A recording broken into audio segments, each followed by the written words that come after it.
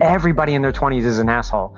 Everyone who's ever been in their 20s is an asshole. You're never going to have that much hair again. You're never going to look better. You're never going to have better sex than you're having in your 20s. So you're going to be an asshole.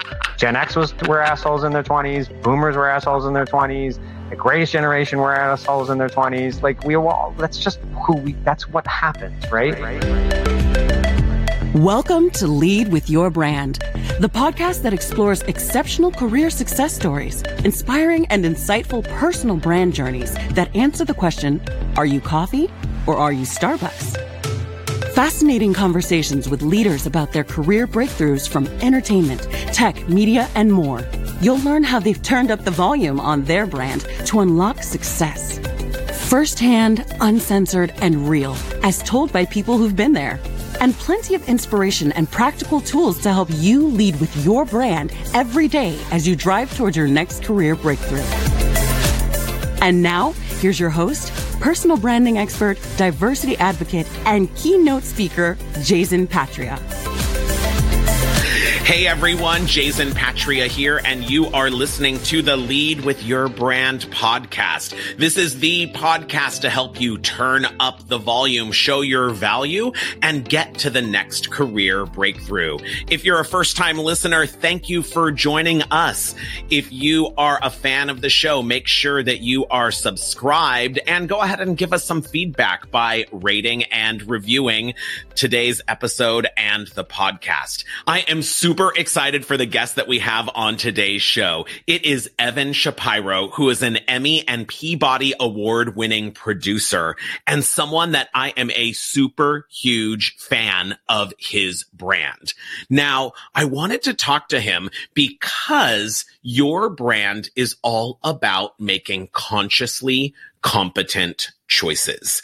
Every single brand, whether it's a corporate brand or a consumer brand, but most importantly, your brand needs to stand for something and have an area of expertise. Now, I know what you're thinking. You're saying, Jason, I'm good at a whole bunch of things. And you know what? That is true. That's why you're an awesome person. That's why you are an awesome worker. That's why you're an awesome leader. But here's what we know. When you're trying to be a whole bunch of things, it's just confusing in the marketplace. So you've got to take a stand and have a point of view. Let's take an example. When you go and need to buy something at the store, right? If you're going out for essential shopping, you have a choice between going to Target or Walmart. And here's the thing. They're essentially the exact same thing. You can walk into a Walmart and Target and buy almost the identical products. But you know what? You are listening to me right now and you are saying, I am a Target person, or you're saying I'm a Walmart person, or you're saying I shop at both, but I know exactly when I shop at which one. Because ultimately, when we think about Walmart's clear area of expertise, their clear area of expertise is about giving you the lowest price anywhere.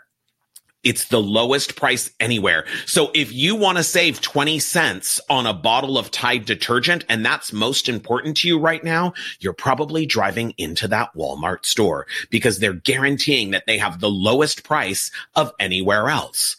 On the flip side, if you're looking for cool clothes for your kids, if you're looking for some hot brands but at an affordable price, you're probably going to Target because Target's clear area of expertise is really design within reach. How can they give you a cool, funky, fun experience that's about the brands that you love at an affordable price?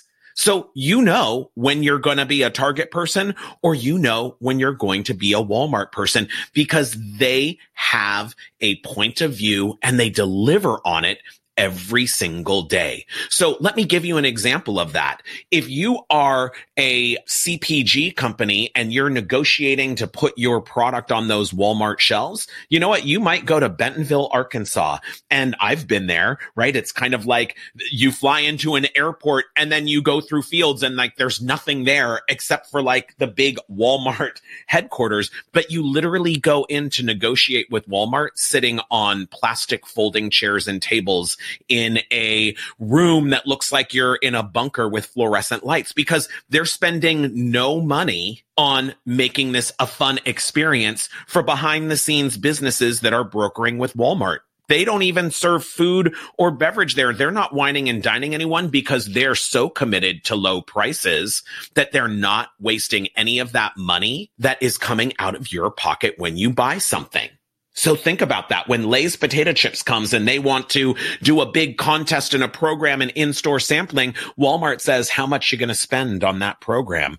And Lay's says, hey, we're going to spend, couple $100 million on that. They say, good, we'll take that and we're dividing that across so that we can make Lay's potato chips that much cheaper, and we're not doing any in-store promo. At the flip side, the folks over at Target, they care about what the store looks like for you. They care that it's funky and fun. They care that you love their TV commercials. They care that you know who the Target lady is at the holidays. And more importantly, they're working with brands to create affordable versions of those things that you love. So if you're looking at that $1,000 Coleman barbecue grill for the summer, you know what? Target's saying, how do we work with Coleman to take some of the bells and whistles off, but keep the best of the design to give our customers the most affordable but cool version of this brand. So when you think about your personal brand, you've got to have a point of view. You've got to have a mission, and you've got to stand for something.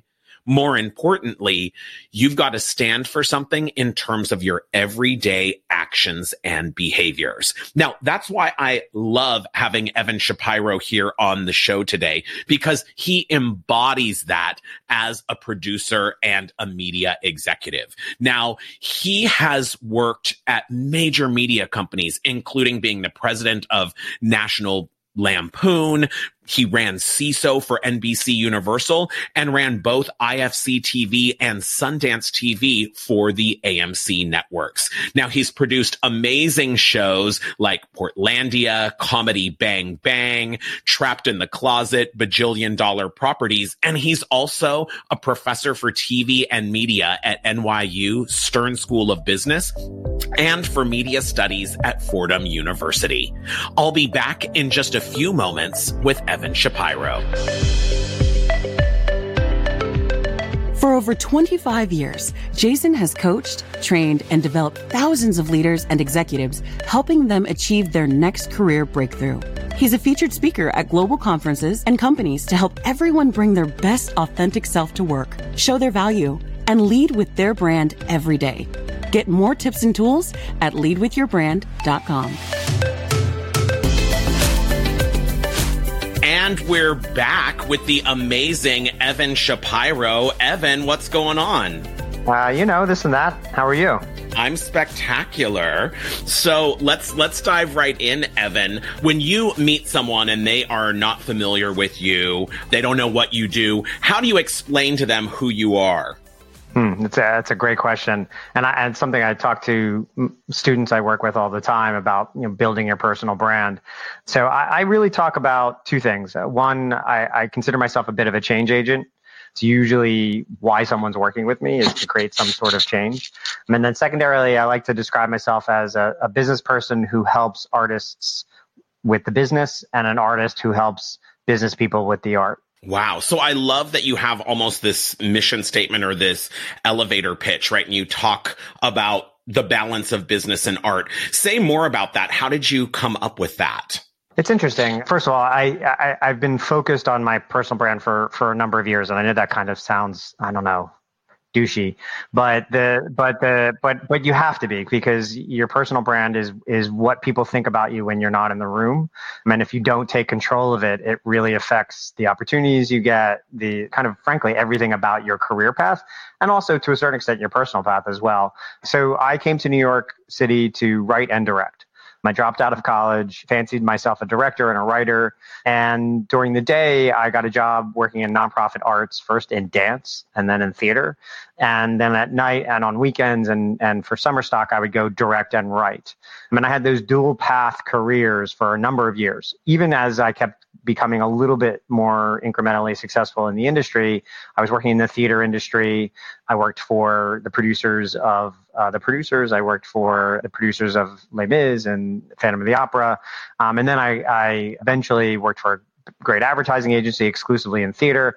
And then when I was pretty young, George C. Wolfe, who's a pretty famous Tony Award-winning director, a living landmark, as he likes to say, hired me to become the head of marketing for the Public Theater and the New York Shakespeare Festival, Shakespeare in the Park and the Public Theater downtown. And it really was an explosive moment in my career. It was an opportunity that I was lucky to get because I was not experienced enough to get it. He just took a liking to me and I ran with it. And we did a lot of great work. The brand you see on the Public Theater and Shakespeare in the Park today is the brand I helped create with Paula Scher from Pentagram a number of years ago. So that's 1994, 95, and 96. And it was just enormously successful to the point where, I did The Tempest on Broadway with Patrick Stewart. I did Bringing the Noise, Bringing the Funk on Broadway. We won a bunch of Tony Awards, and my work was very recognized by people in the industry, which is a very close-knit, incestuous community. And a bunch of producers were asking me if I would go work for them individually, in-house. And then a couple of business partners and I got together and we decided, rather than working for any one of them, we'll work for all of them. And we started an agency called Forefront, which was dedicated to entertainment marketing, primarily for live entertainment. And that summer, the same time I was founding this company, I had a 6-month-old baby. And I was at the Public Theater. It was a great job, very high profile, but at the same time, it was not paying very well because it's a nonprofit organization. And so at the same time, I was going to forego my salary and open an agency with a couple of partners at 27 years old. I also was supposed to go direct a show in the middle of nowhere, Pennsylvania for Summer Stock. And what became very clear is that I was not going to be able to do that. And at that point, it was very clear that was also the end of my directing career because there was no way I was going to be able to partner on this company and start this company and take on clients. And we opened our business with Rent, Bringing the Noise, Bringing the Funk, Grease on Broadway, Beauty and the Beast, all the big Broadway shows. And what that meant also was we were also going to be working on Chicago, which hadn't opened yet, and Lion King, which hadn't opened yet. And so there was just no way Disney and the Weislers going to allow me to disappear for a month and keep them as clients. As I was telling my friend who ran the theater that I couldn't come direct this production of The Foreigner, and I was really screwing him by doing so, I hung up the phone and I was very upset because not only was I affecting my friend's business, but I was also saying goodbye to my artistic career. And it was at that moment I promised myself that I would take all of the joy that I was getting out of the art and pour it into the business. I pour it into marketing. I pour it into running the business. I would get the same type of artistic expression out of doing a spreadsheet that I would directing a play. And that's a retraining of your brain because I hate spreadsheets. And I hate a lot of I thought I hated a lot of the aspects of business that are necessary to get ahead in business. By training myself to look at a spreadsheet or a PowerPoint presentation or a pitch or a marketing campaign the same way I would as a script or a play and treat them as art. And bring that joy and that zhuzh to those endeavors. And I promised myself, I'm going to get so good at this, it's going to lead me back to the art. And that's what happened. I did that. I dedicated myself to the business. We took off. We at one point had every Broadway show as a client. We moved into film. We moved into the first internet bubble. We did really well there. And then I moved over and went to the client side at Court TV, and then kept rising in television marketing. And then I was given the head of a channel at IFC. And at that point, I was again producing. I was producing film, producing television, and the two things collided. And every day since then was a dedication to kind of that right brain, left brain dichotomy, which I describe as helping artists with business and helping business people with the art. And it's actually been every day since then a transition away from the business towards the art. So I still do the business, but more and more of my day, every day since then, has been dedicated to the art. And the goal is to dedicate myself entirely or as much to the art as I possibly can for the rest of my life. Absolutely. And I love that when we talk about career paths, right? In the old days, they used to talk about ladders, but this is really more of a journey. Evan, tell me a little bit more about that huge kind of breakthrough moment when you had to sort of say goodbye to directing, say goodbye to being, a pure artist. What went into that decision making for you? Because I hear people talk about those transitions all of the time, and then they actually don't pull the trigger because they fear something. What considerations went into that for you?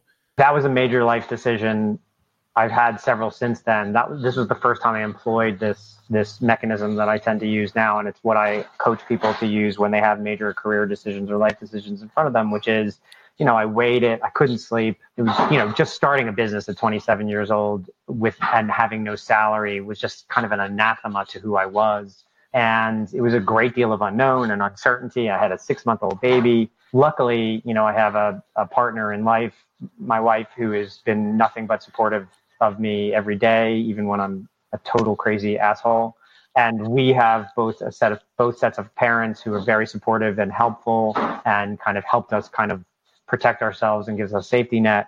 So it was still, though, kind of nerve-wracking to pull that trigger. And so what I do is when I have those types of life decisions in front of me, I lay in bed awake, staring at the ceiling, and then I close my eyes and I picture 2 tunnels.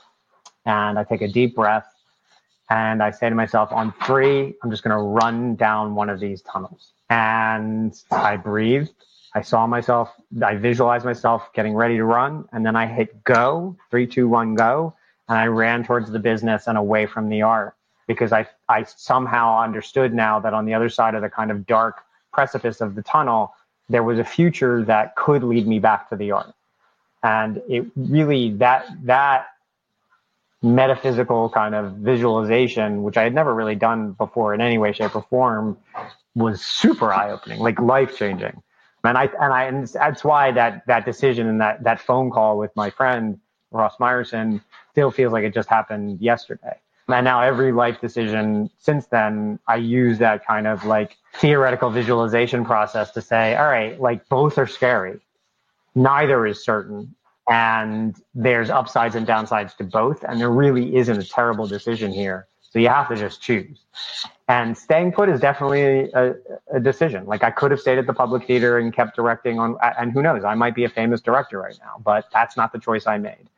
That's one of the reasons why I wanted to have you on the show, because, when you were working over at CISO and we were at NBC Universal together, that was really my big kind of takeaway from you as an executive, was the way you dressed, the way you carried yourself, the way you presented ideas, right? The way you coached and developed folks was uniquely you, and kind of not asking forgiveness for those things. So tell me a little bit about that.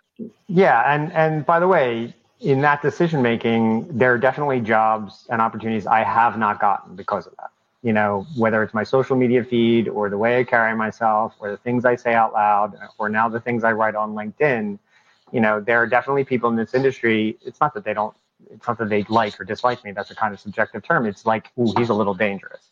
That was a decision I made a long time ago, that I was going to be unapologetically me, because at the end of the day, the last thing I wanted to do was wake up and regret not having said what I thought. And literally everything, and I say this to people all the time, especially people I coach, the way I dress, the way I talk, the things I put on social media, the way I wear my hair, the decisions I make, they are all very, very conscious decisions. These are not, I don't do things haphazardly.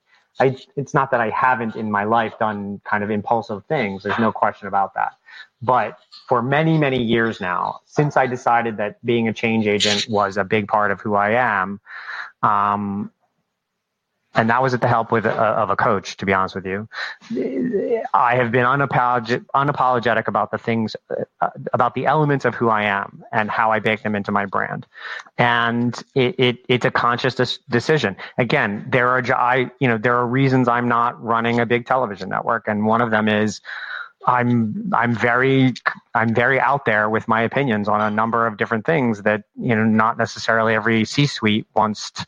Sometimes they want me. They want me until, it's it's too difficult. But I've said to people over the last number of years, especially in the last 24 months, is, look at how many people are getting laid off right now. Look at what's happening in this industry. Look at the disaster that is, the television industry. And sometimes being careful and getting those big fancy jobs with all those perks is great until they walk in your office and offer you a package to leave because there ain't no money left. And at that point, when you hit that ceiling, and I coach people who are young and just starting out in their careers, but I coach a lot of people my age and your age. And a lot of them, or most of them, come to me because they've hit a ceiling. They've been let go, they've been laid off, they can't get promoted. And 9 times out of 10, it's because they don't have a personal brand. It's not that their personal brand is bad, it's that they're just a number. And, when you look at a company, like the size of a Disney or a Fox or a Viacom or whatever, and they have to choose to let 800 people go, they're not going to let the people go whose brand are meaningfully valuable to their company. They're going to let go the people who don't stick out, frankly, more often than not. And that's a conscious decision. Everything I've needed to make a living has been born out of the brand I've built for myself. Like, when you have an Evan Shapiro-sized job, you know who to call. Right? I mean, and it's all about, we can't afford to be commodity workers, right? We just can't be the employee ID number. You've got to really stand for something. So, I mean, you talked about maybe being sometimes controversial on social. So I love following you on LinkedIn and Twitter. And, so many people come to me and they don't want to be on those platforms, right? Because they're fearful, everything's they hide it. They have like private accounts, or they're just kind of voyeurs on things like LinkedIn. What really strikes me about you, Evan, is you post content that gets strings of not just comments. It's really full on conversations, right? You're really curating thoughts and ideas. So what are some tips you have for folks about being authentic on social, right? Whether they have your point of view or not, but it's ultimately about engagement, not just posting, right? Well, there's a difference between being authentic and marketing yourself. Those are two different things. You'll note on Twitter and on LinkedIn, I really don't talk about my family. I don't talk about personal stuff. Like, you're never going to hear I was sick. Like, I got COVID. Almost nobody knew that till it was already gone. And that's not what I use those for. Twitter is really just politics now, but Twitter and LinkedIn are really just marketing platforms for me. I don't do them. I enjoy it and I enjoy the feedback loop. So that's part of it. But LinkedIn is really is expressly a marketing tool for me. I put out that content so that people think of me as a really smart. I can authentically write in my bio, Evan Shapiro is a thought leader in the media industry. And there's almost no one who knows who I am who wouldn't agree with that. They may not agree with my opinions, but what you just said is clear. Like, I get a lot of traction on my LinkedIn page based on shit I say, not about myself, right? Like, I talk about the movie industry. I talk about whatever. And on Twitter, it's right now, and I've been very vocal about it over many, many years, since 2008. It's all about politics, because right now, if you're a human being in the world and you're not upset, then you're not a human being. Like, you're just in the wrong race or wrong species, regardless of which side of the political spectrum you're on. Like, you should be upset right now. So I use LinkedIn as a honey trap. I put content up there that people want to engage in. The thing I wrote about Apple's bundling thing the other day, or the thing I wrote about the movie theaters just yesterday, both of those have been shared. Like, it's not just that people are having a conversation in the comments. Like, they actively say, you need to read this. And that's great marketing. And so what I tell people specifically about LinkedIn is just pick a topic. Become a topic expert in something, anything. It can be just become a topic. I say to my younger mentees and students, become an topic expert just on TikTok. Like, if all you do is talk about TikTok on LinkedIn, you will get a shit ton of traction, because it's a very important topic right now. And none of the grownups understand it. And, so there's a good example. Absolutely. I've been lucky enough to become a topic expert in millennials and Gen Z, in, SVOD, in diversity and inclusion, oddly, for a straight, white, cisgendered Jewish dude, about women's issues in the workplace. But these are things that I've been working on for decades. And so I can write authoritatively about them and have them be legitimate. I'm not what I would call blackwashing. I'm not taking a position just to make myself feel better. I'm not virtue signaling. But what I say is, what's the topic that you're an expert in or can be an expert in? And then just post about that. And it doesn't have to be long treatises that I write. It can just be 5 words of a contextual kind of introduction with a link. And as long as you're supplying good content on a regular basis, people will be attracted to you and your LinkedIn exposure will spread. And then when you're looking for a job, your network knows your value. You don't have to sell your value. It's a very similar thing, which I coach my younger mentees and my students on. I give a lecture at my class. I teach at Fordham and NYU, and mid-semester on each one, I lecture about how to future-proof your career. And the first thing I say is, if you're in an interview and you're talking about yourself, you are losing. You're losing. It's not going to work, because if you're 23 years old at this point in your life, you are a number. You don't have enough experience to really kind of compete against, the pure numbers of human beings that you're competing against. You have to prove yourself special somehow. And saying I did this internship or I did that internship, yeah, I mean, if you really are a kind of super monster and have done amazing things, maybe that will work for you. But walking in with an opinion that you can back up with research, going into the interview and talking about something that the other person cares about with new information and authority, that is substantially more influential than saying, oh, well, I managed the, press releases as an intern at this press office, or, I got a 3.8 on my GPA. There are a million people who got a 3.8 on their GPA. It's the same thing I say about your LinkedIn profile or your resume. Just stop using gerunds, stop using bullet points, write sentences, write paragraphs, write English, talk about things. Don't talk about yourself. Talk about the accomplishments that, this is what we did at this company. It's a long answer, but I don't know if that's what you were looking for. No, I love that. And one of the things that I love about you is how much you are a teacher and a coach. So where does that come from in terms of being a professor and your drive to sort of help the next generation? I think, there's probably several different elements of that. The first and foremost is I just enjoy that's not true. It's not the first one. It is true. I do enjoy the interaction. It's, when you take those personality tests and, you get significance as one of your most important personality traits, that makes me feel significant. I'm leaving some kind of legacy. But the reason I started doing it was because I wanted to retrain my brain around the industry every year. And you can't teach a class in media and not have to relearn the industry every year. The second part of it is, whether it's Ghetto Film School, which I've been associated with for 20 years, or teaching at NYU, or mentoring, or coaching, it seems like it's an altruistic enterprise, but it is incredibly selfish. It teaches me about myself. It teaches me about the world. I learn things from the people I mentor and from the students I teach that I would not have learned otherwise, because they are different from me. And I feel like, again, it's like that karmic exchange. The least I can do is teach them something while I'm sucking their blood. And that's would be the second thing. And then my mom was a teacher when I was very young.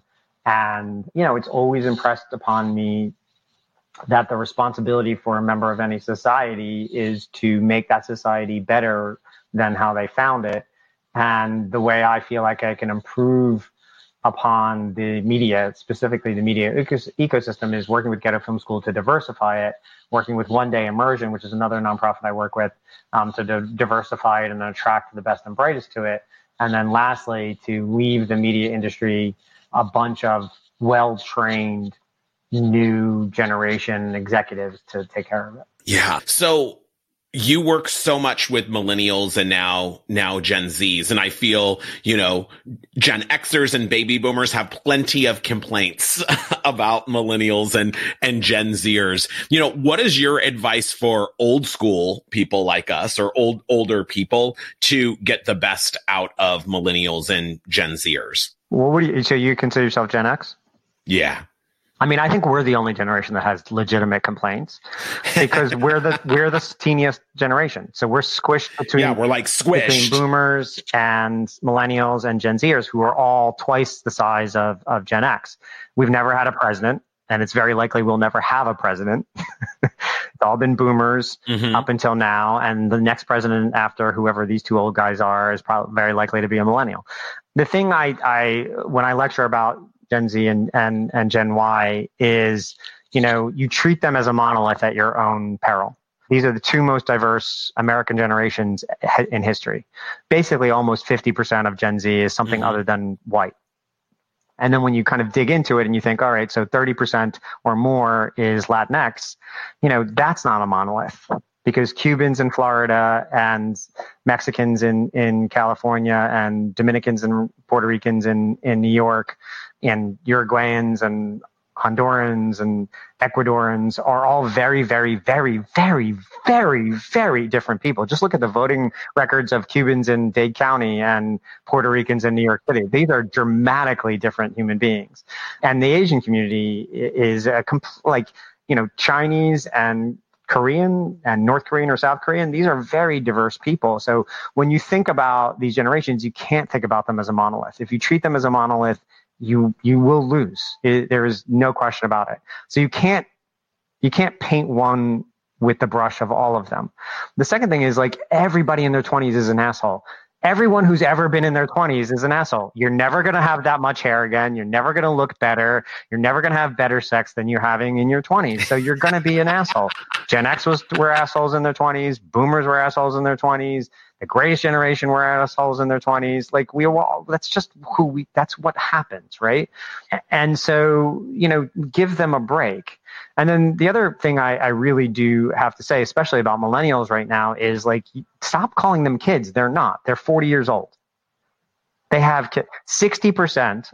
Actually, it's probably closer to 70% now. So let's call it 65% of all parents of children under the age of 18 are millennials. So they are the business leaders, they are the parents, they are the teachers, the police people, the fire people, the doctors, the nurses, they are your accountant, they are, more often they're a huge percentage of the workforce.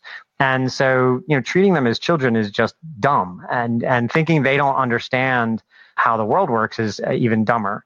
There's this great book called The Fourth Turning, which outlines, I think you've seen me talk about this, that outlines generations, since basically the round table, Western generations, into categories: artist, hero, nomad, and prophet. And the last hero generation was the greatest generation, who were born into great privilege. And then the Great Depression happened, and then they were forced into service, literally, to fight fascism and save the world from itself. Save problems or solve problems that they did not create. Look around you. Does that describe the millennial generation? Of course it does. They didn't fuck up the earth. They're not responsible for our shitty COVID response. They're not responsible for the earth being on fire right now. And yet they're going to be the ones, AOC and Katie Porter and Charlie Kirk, God bless his soul, and all these people are all going to be the ones who have to deal with these issues. It's not going to be the older people. I mean, as much as there's going to be a septuagenarian as our next president, regardless of who wins, it's really going to be, we all know this, the millennials in the trenches who are going to be dealing with the day-to-day bullshit to fix all this stuff. And Gen Z looks at the world and goes, you're telling me that the rules say that I should keep my mouth shut because you're in charge? How did that work out? There are 200,000 dead Americans. We're all wearing masks. We're all trapped in our house. The United States is literally on fire right now, both literally and figuratively on fire right now. I'm sorry, sit down, Grandpa. And so the things when people our generation or older complain about millennials or Gen Z, it is literally from a lack of information and a lack of self-awareness. And until you're prepared to own the mistakes that we as people who have been running the planet for the last however many years made to get us to this shitty place that we're now in with a fascist in the White House and the world on fire, then you're really not in a place to be, complaining about people who had nothing to do with where we are right now. They literally didn't vote. So it's not our fault. Now they will. Believe me. I think you'll see that the midterm elections in 2018 was the highest turnout for people under the age of 30 since the 60s. And this next presidential election will have the highest turnout for people under 30 probably in the history of going back probably 100 years. And they're awake now. And you may not like AOC, but she represents substantially more people in this country than, frankly, even Nancy Pelosi. So be prepared for the change that's coming, because we basically beckoned it in. Said from the change agent himself. Evan, just some quick final questions for you. Give me 3 words that describe the Evan Shapiro brand. Change, creativity, and I would hope generosity. That's what I try to put out there. I hope that's my brand in the world. You'd have to ask other people that. And if you were a type of car, what type of car would you be?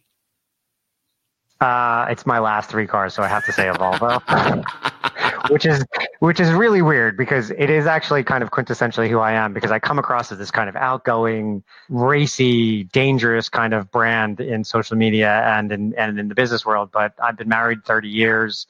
I have 2 grown adult daughters. I have 2 dogs. I'm pretty much a homebody, so it's a really nice Volvo, but it's very, very, very useful. What's the best career advice that you would like to give to the listeners of the show? Really chase your passion, chase your love. Doesn't mean you're going to, if you love baseball, it doesn't mean you're going to get to play baseball, but it doesn't mean you can't have a job in baseball. If you love the entertainment business, you may not get to be on camera or even behind camera, but it doesn't mean you can't have a place in the business. The world, especially the last 2 recessions, the one that we're in now and the one previously, I think have really taught the younger generations that working for a company 20 years who doesn't appreciate you doesn't get you very far. No one wants great mid-level manager written on their tombstone. And so life is far too short to chase the almighty dollar and the title on your business card, because at the end of the day, both of those things can be taken away like that. And so if you haven't done things that you love with people you like for reasons that you care about over the course of your career, I guarantee you, maybe not today, maybe not tomorrow, but someday you will regret it. Awesome. Well, Evan, thank you for sharing your passion and for being an amazing change agent. And we'll be back in just a few moments. Thank you. Are you tired of not being recognized for your work? Are you ready to rise above the rest and accelerate to the next level? The Lead with Your Brand Career Breakthrough Mentoring Program will help you take control of your career, develop your own unique brand, and catapult you to a whole new level of success. You are a top performer, and the Lead with Your Brand Career Breakthrough Mentoring Program is what you need to get you there. Visit leadwithyourbrand.com to learn how. And we're back. And I don't know about you, but my mind is blown talking to Evan Shapiro. He has so much energy and so many cool thoughts and ideas. And most importantly, so many great tips for us in terms of building our personal brand. I mean, think about what he talked about in terms of packaging yourself and showing up in terms of the way you look and present ideas, how you actually post on Twitter and LinkedIn, and being really clear, what is that for? How do you showcase your expertise and become known for something? But you know what really stood out for me with Evan was our very first question. I asked him to say, how does he describe himself to people who don't know him? And he was super clear in saying he is someone that helps business people understand artists and helps artists understand the business, and is a change agent in that space. We have talked about this before. It's all about having that brand foundation that talks about your core belief, what your core promise is, and what your brand position is. When you have done that work, you are able to come up with an elevator pitch that is engaging, that is provocative, and leads people to say, wow, tell me more. And that's exactly what you want your elevator pitch to be. You don't want this to be a rattle off of all of your jobs, because you heard this from Evan quite clearly. There's a lot of us that do the same thing. We can't afford to be commodity workers. You've got to stand for something. You cannot be defined by your job title. Instead, let's be defined by the value that we bring and the superpowers that we employ. Well, I hope you've had a good time listening to the show today. I know that I have.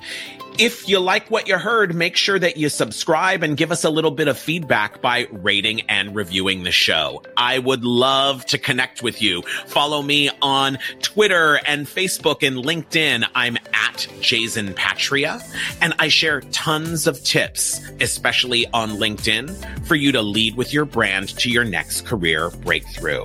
Most importantly, in your career, don't be coffee.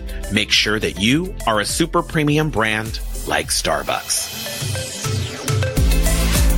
You've been listening to Lead with Your Brand, the podcast that explores and uncovers exceptional career success stories and inspiring personal brand journeys with your host, personal branding expert, diversity advocate, and keynote speaker, Jason Patria.